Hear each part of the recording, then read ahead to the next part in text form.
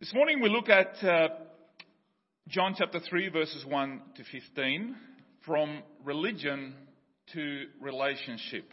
From religion to relationship.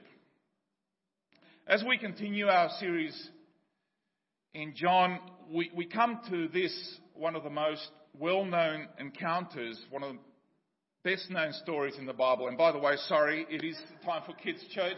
Thank you, children, with your leaders. Got carried away with the song. Yeah.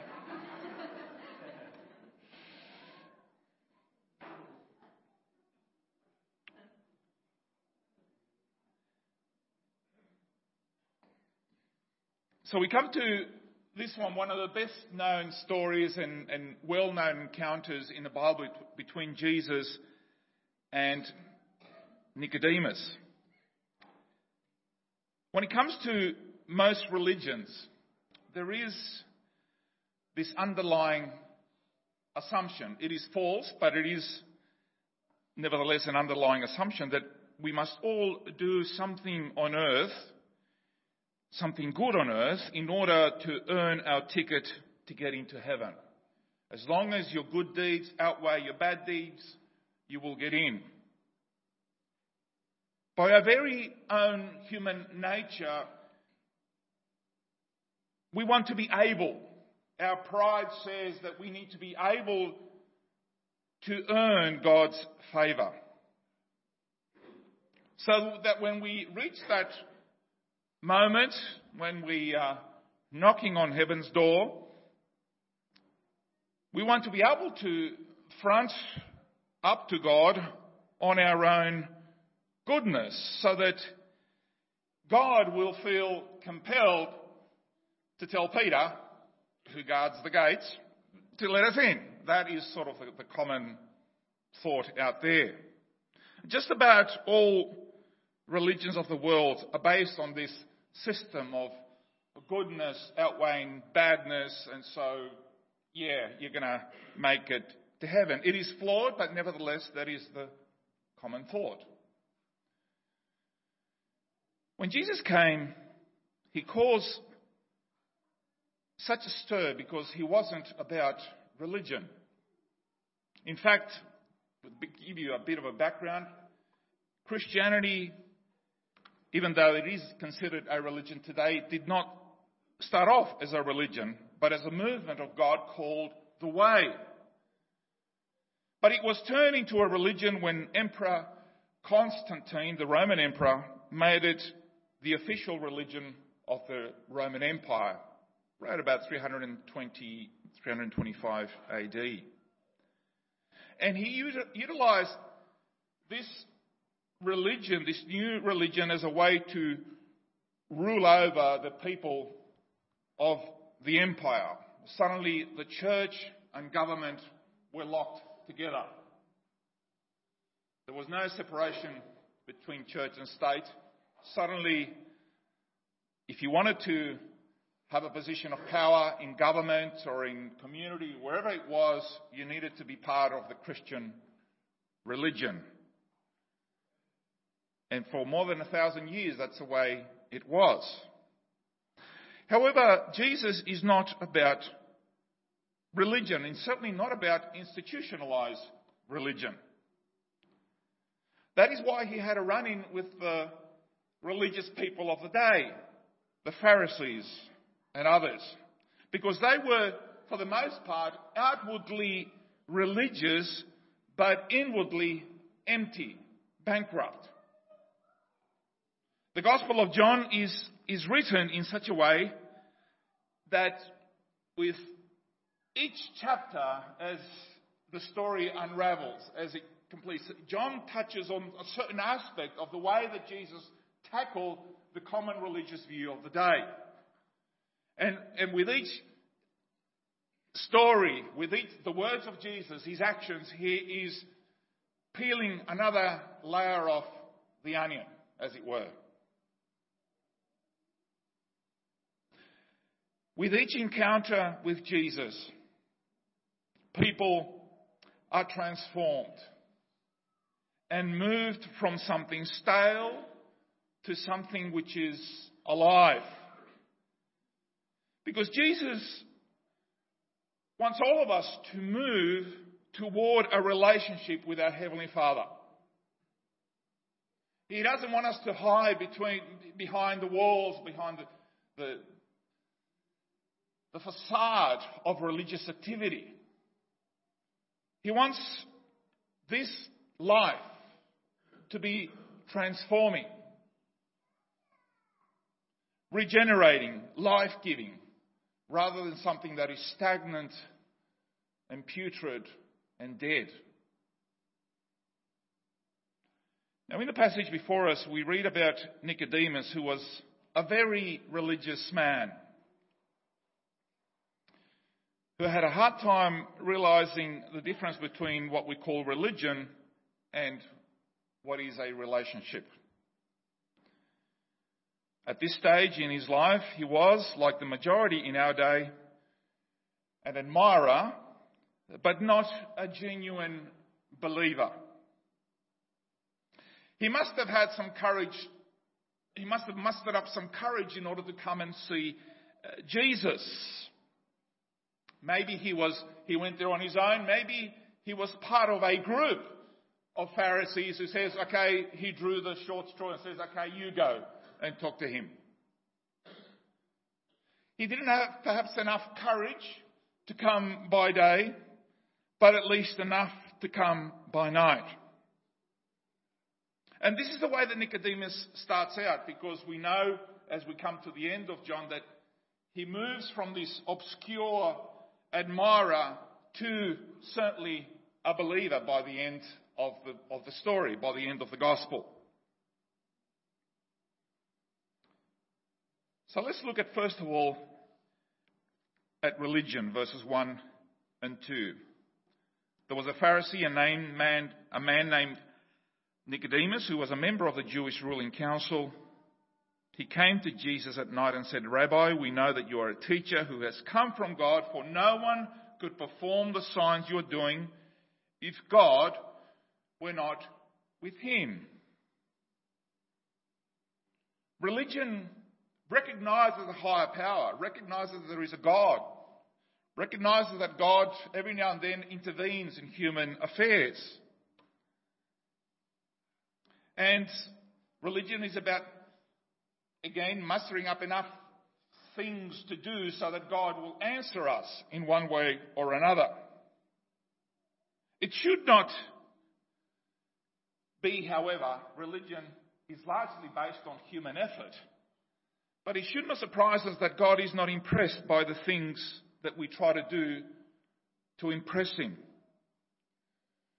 The things that impress us as human beings are not the things that will impress God. For example, position is not enough. Nicodemus was a Pharisee, one of the 70 who comprised the Sanhedrin. In essence, he was a member of the Jewish Supreme Court. Outwardly, he lived a life above reproach. He was part of the religious elite, a distinguished religious position. Jesus called him the ruler of the Jews. He was one to whom Jewish people turned to for spiritual answers. He was recognized as a spiritual advisor, a religious guru, the one who spent his life memorizing, studying the scriptures. You could have handed to them. The Pharisees were right in many areas of doctrine. They were devoted. They devoted themselves to understanding the Word of God in the Old Testament. But they made one primary mistake. They externalized religion. They sought almost the respect of the people. They made sure that people respected them. And Jesus locked horns with them on this issue. This is why holding a position, a certain position, even within the church, does not save you. Being a deacon does not save you. Being an elder does not save you. Being a pastor does not save you. being a scripture teacher does not save you. Or, let's go outside the church, and being a volunteer for the rescue of blind bats is not going to save you. Certainly get involved in all of these things. Clean up the environment. Help wherever you can. Do all of those things. All the things that God, all the passions that God puts in your heart. But don't expect to use these things as a way to impress God. Or worse still, to impress people. And use that as an entry to heaven.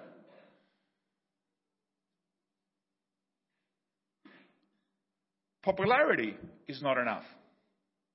The very name Nicodemus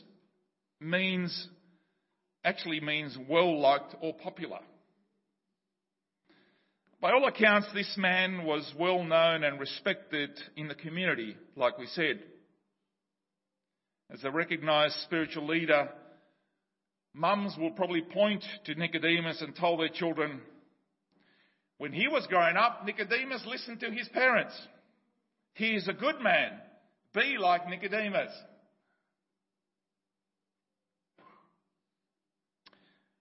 As you're probably aware, this week the world was reeling from the news of two well-known personalities. One, a fashion designer. The other one, a well-known TV presenter and chef. Well liked by all that we hear. Popular, funny, life of the party, that type of thing. Let me tell you that irrespective of how many friends you think you have, or even genuine friends, or how popular you are with people following you in real life, or whether it's on Facebook or wherever it is, this is not enough to impress the audience that really matters, and that is God. Being recognised as a Christian person does not save you, because being born again is not about popularity. In fact, many times it works the other way. Just ask Israel Folau. Being a Christian might actually get you into a spot of bother and trouble.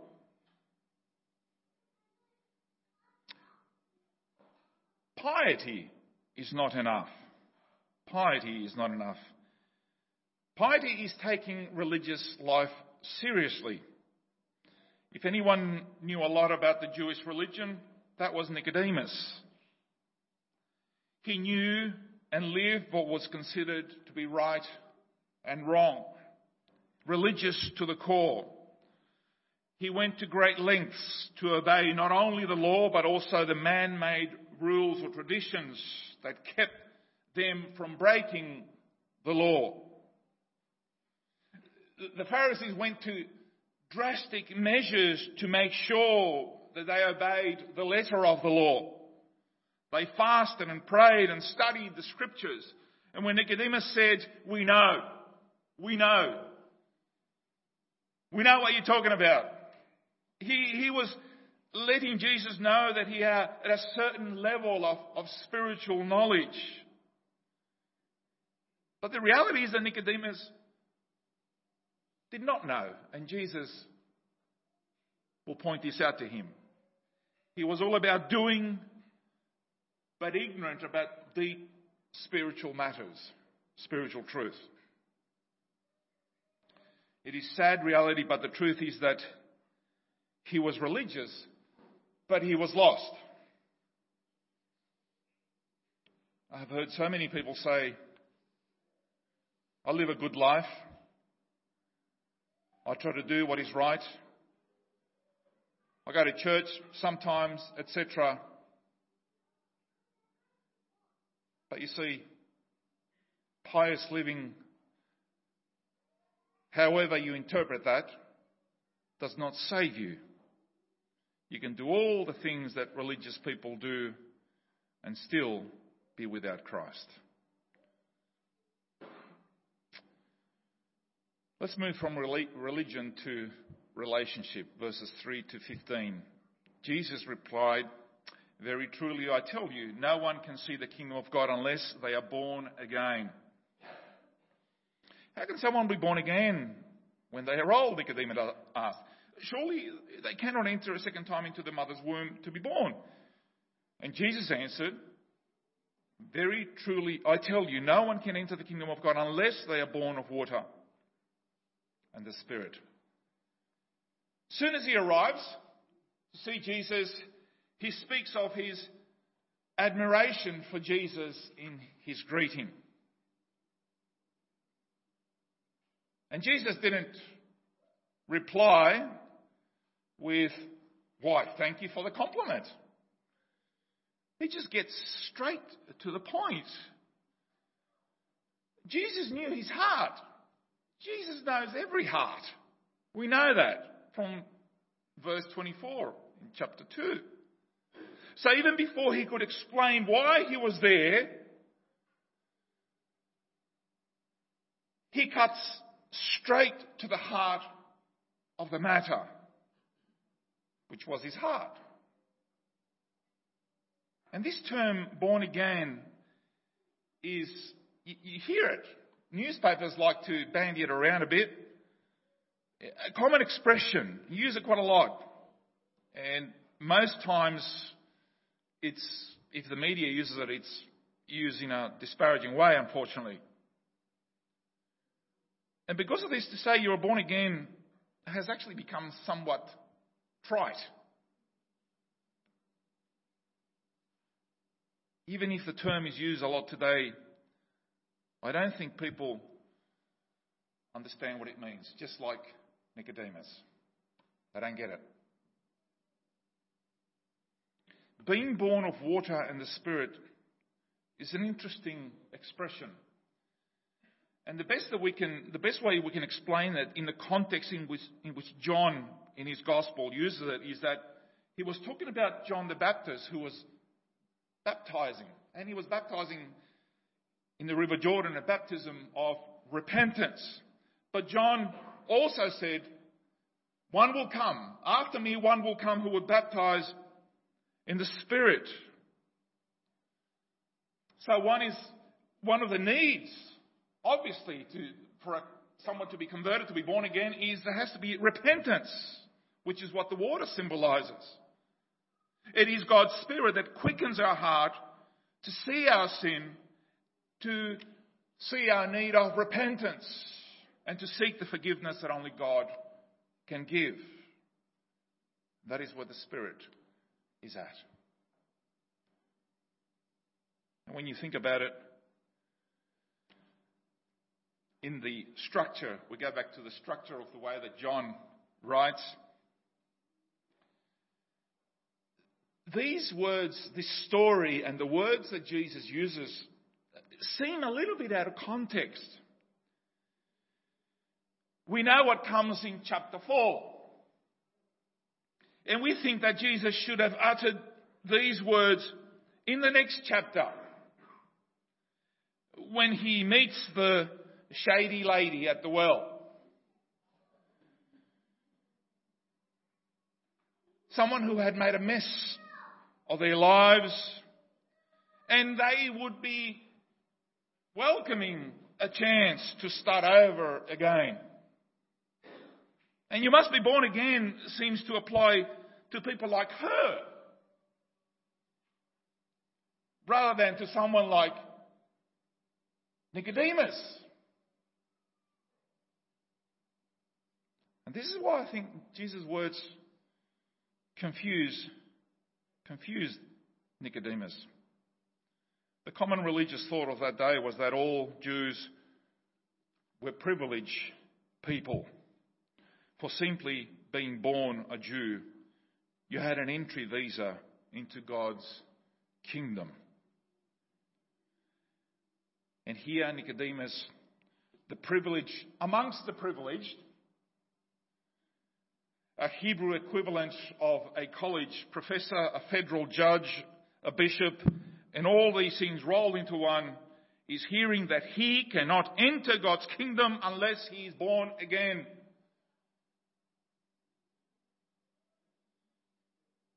It's like an immigration official. When you get to the border, after you hopped off the plane, you get to immigration and declares that your visa is invalid and you're denied entry into the country.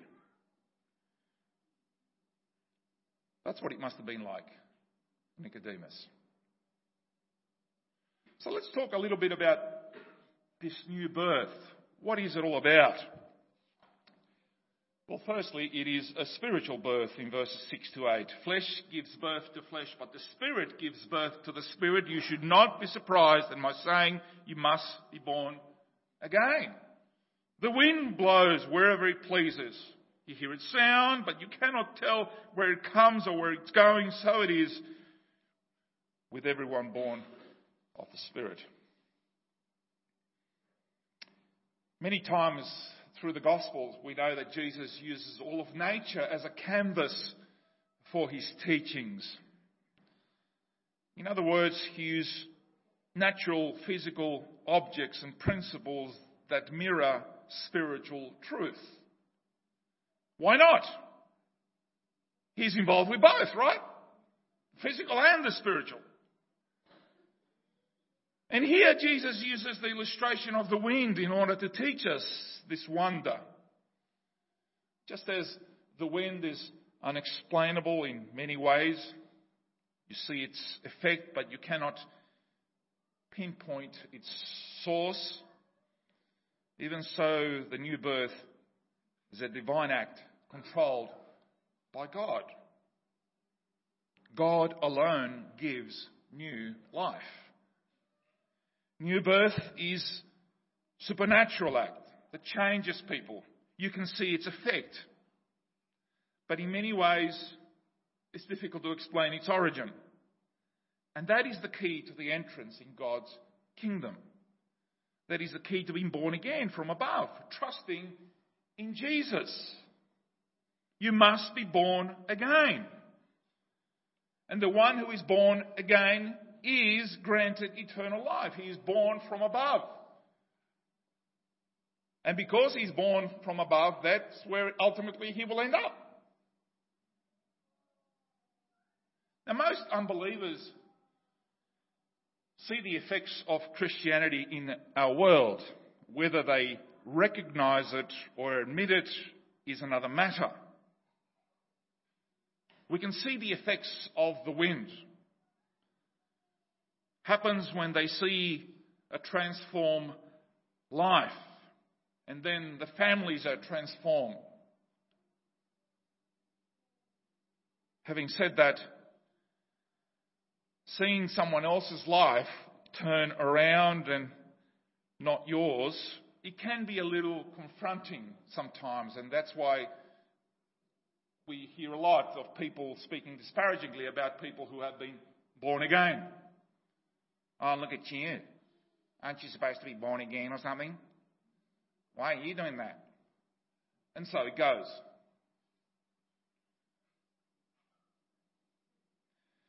This is why the Christian's life, we have to be careful. We have to be wise in the way we live our life in front of the world, because we are a light and salt. We are witnesses. We are a testimony of a living testimony of the unseen reality of God's sovereign grace. A new birth is a sovereign act of God. And being born again is not a mental or intellectual or even an emotional decision. It is not a new U-Butte moral lifestyles of do's and don'ts. Being born again is a spiritual transformation that takes place when someone surrenders their life to Jesus Christ in faith. It is a spiritual birth because now, just as you carry your mum's and dad's DNA in you, when you were born, when you were conceived. Being born again means you carry your Heavenly Father's DNA in you. It is a spiritual transformation which comes only through the regenerational power of the Holy Spirit. That's why it's a spiritual birth.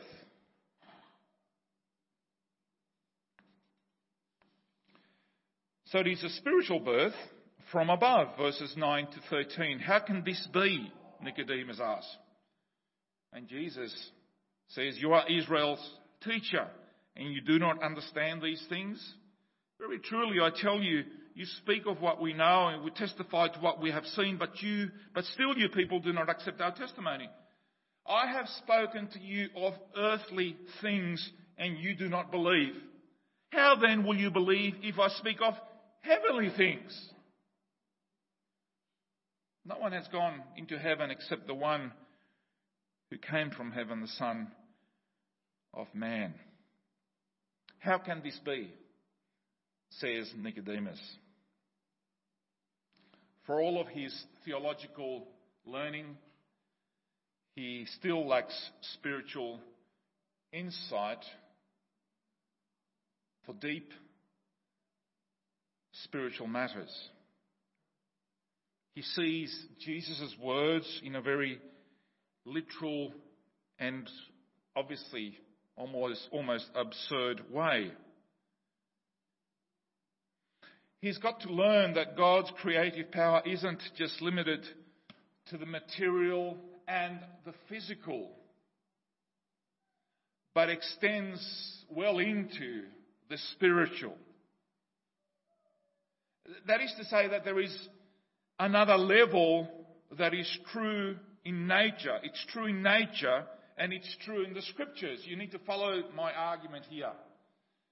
You cannot understand the lower levels without understanding or grasping the higher. We can understand from the top down, but we cannot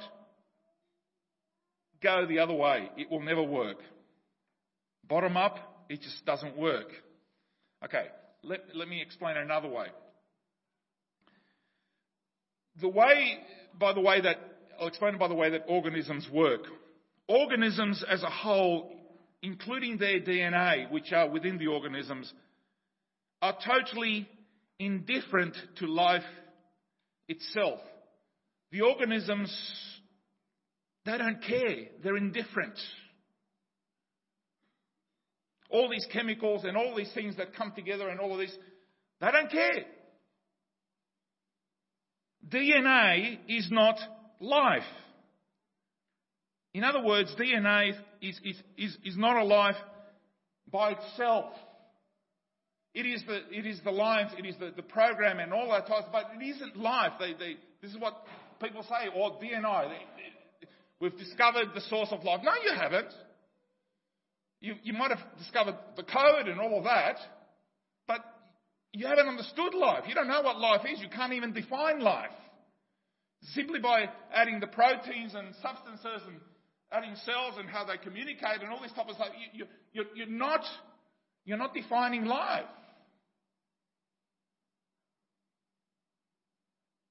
Because chemistry is indifferent to life.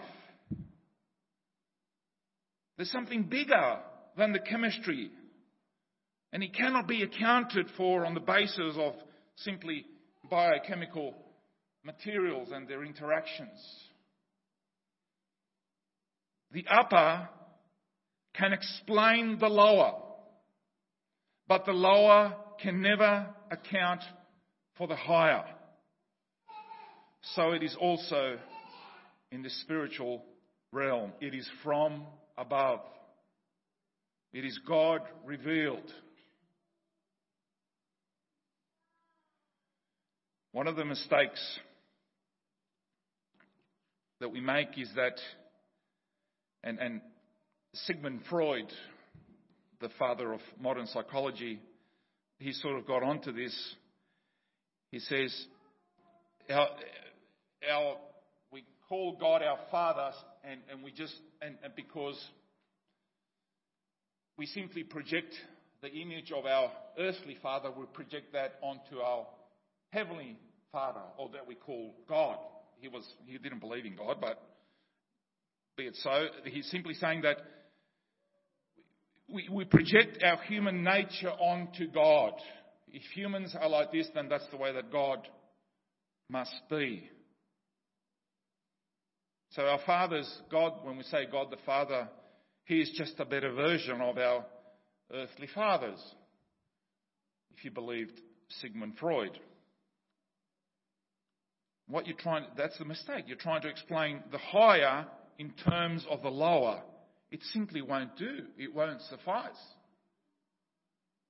It won't suffice. We need a total reorientation, a total re-understanding that it is God who reveals truth to us, and therefore it makes sense of life.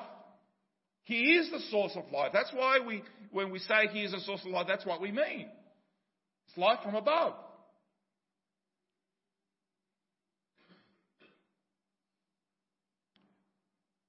And lastly, through the Saviour, verses 14 to 15. Just as Moses lifted up the snake in the wilderness, so the Son of Man must be lifted up, that everyone who believes may have eternal life in Him. So far we have a few images that Jesus is using in His interaction with the teacher of the law, with Nicodemus.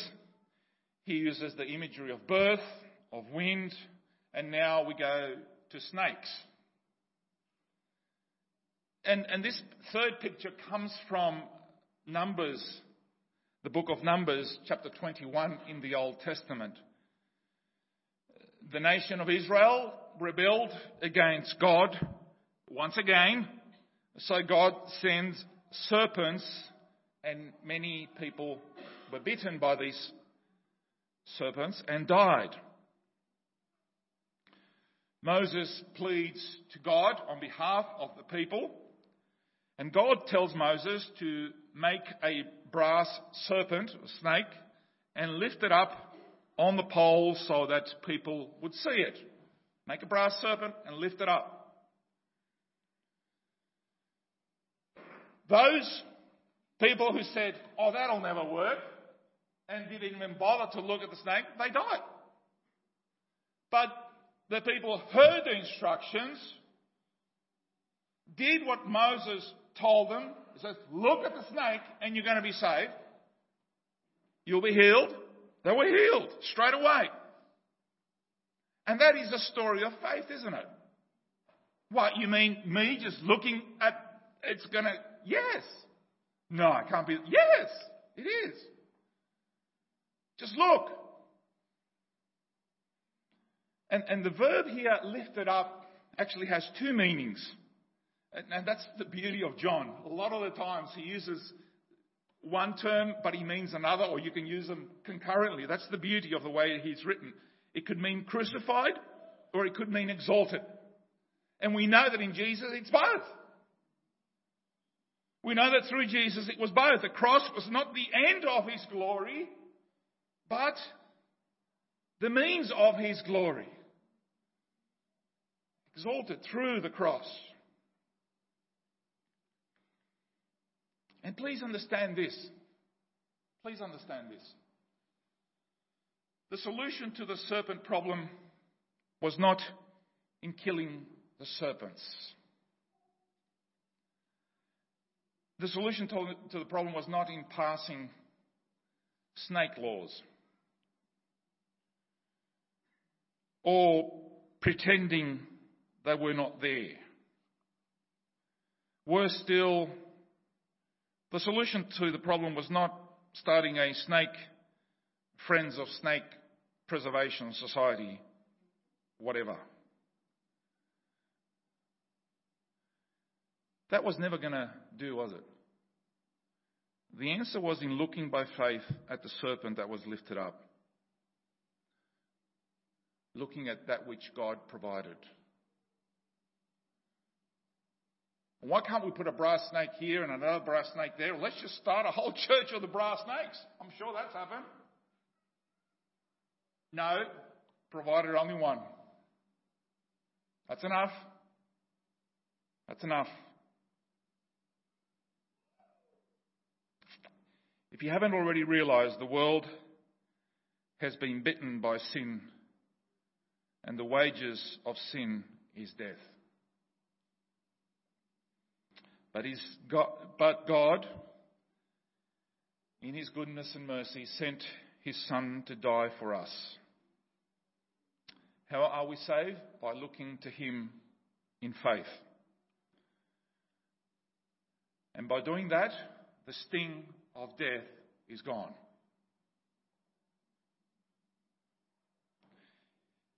If Nicodemus, as we conclude, if Nicodemus is the best that religion could produce, and he needed to be born again, then Jesus' words certainly apply to all of us, doesn't it? Because when we get to chapter 4, we'll say, well, I'm certainly better than that woman. I haven't been divorced 5 times. Not yet. Maybe there's still hope. Really? Are you saying, no, we're going to get to that story, but here it's about someone who was good. It's hard to fault him. Except at the matter at which Jesus put his finger in his heart. Like us, Nicodemus was born in sin. He needed a second birth, spiritual birth. He needed to change the focus of his faith from religion to a relationship with Jesus. And only Christ could provide the forgiveness and the eternal life. Let me ask you, what about you? Have you grasped this truth? Have you been born again? Have you looked to the cross and nothing else for your salvation? Have you repented of your sins and are walking in communion with Christ? If you haven't, I would love to have a chat with you after our time here. Tell you about what you need to do. But it's more than what you can do. It's accepting what Christ has done. That's the beauty of the gospel.